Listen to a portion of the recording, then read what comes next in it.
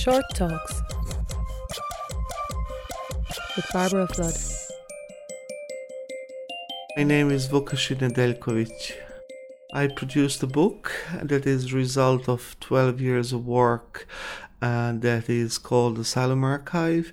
I got the funding from Arts Council managed by Create. I was awarded Arts and Activism Bursary at the end of last year, and I'm absolutely delighted because the work that I was doing for the last 12 years or so has been done without any funding.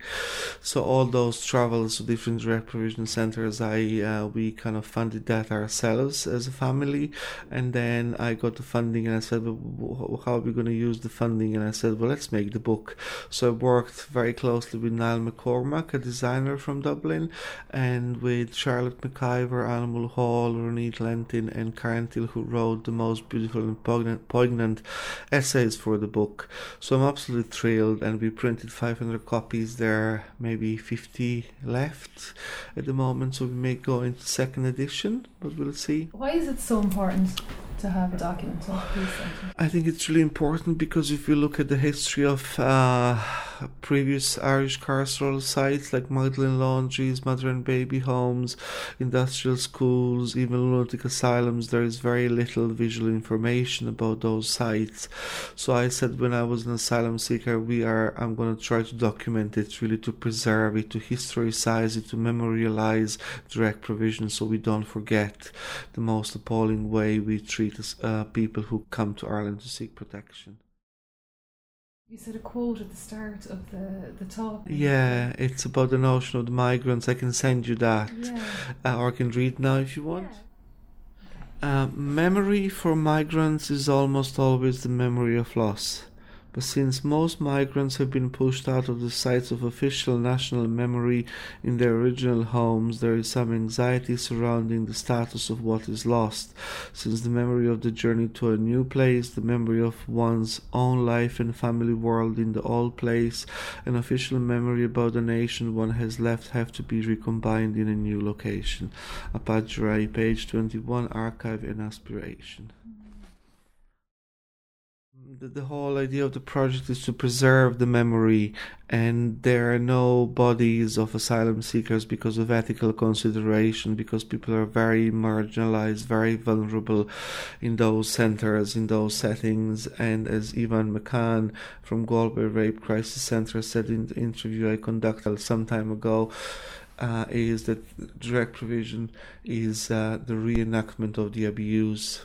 So people who have suffered tremendous losses, persecution back home, are in the setting and environment that is very counterproductive, and that is not helping anyone, and it's just a continuation of incarcerating people in Ireland. Before direct provision, when asylum seekers, while their claim is in the process that they should be part of the society, and if they need the help from the state, that they should be allowed to get the help from the state, like social welfare and rent allowance, and that they should be allowed to work. Do you think it's a deliberate policy to keep people? I think it's a deliberate policy to keep people incarcerated in these sites because we don't want to have more people coming to Ireland. So the message that has been sent across to Africa, to Asia, to different parts of the world is, you are going to have to go through the hell that is direct provision in order to get your permission to stay in Ireland. So people are still coming here, not so many as they did before, but I don't know what the future is going to be, especially knowing that the rise of far right in Ireland and burning or setting arson attacks to the centres in Moville and in Ruski, asylum seekers are becoming afraid, and they're getting more and more afraid, and I think that we have to take that into consideration big time. Do you think direct provision makes it easier for the state to deport people? Absolutely. As Ronit Lentin says, that those carceral sites are sites of deportability and holding camps, which makes easier for government to deport people. And that's the thing, when you get a deportation letter, it doesn't mean that you're necessarily going to be deported. Some of people got deported, but that kind of psychological torture that has been implemented on you when you get a deportation letter, knowing that you can be deported any day, any any time by the guards. They have a power to do that. Living in that kind of setting makes a huge toll on one's mental health. Thank you. Thanks Super. for coming to Cork. Thanks a million. Thanks a lot.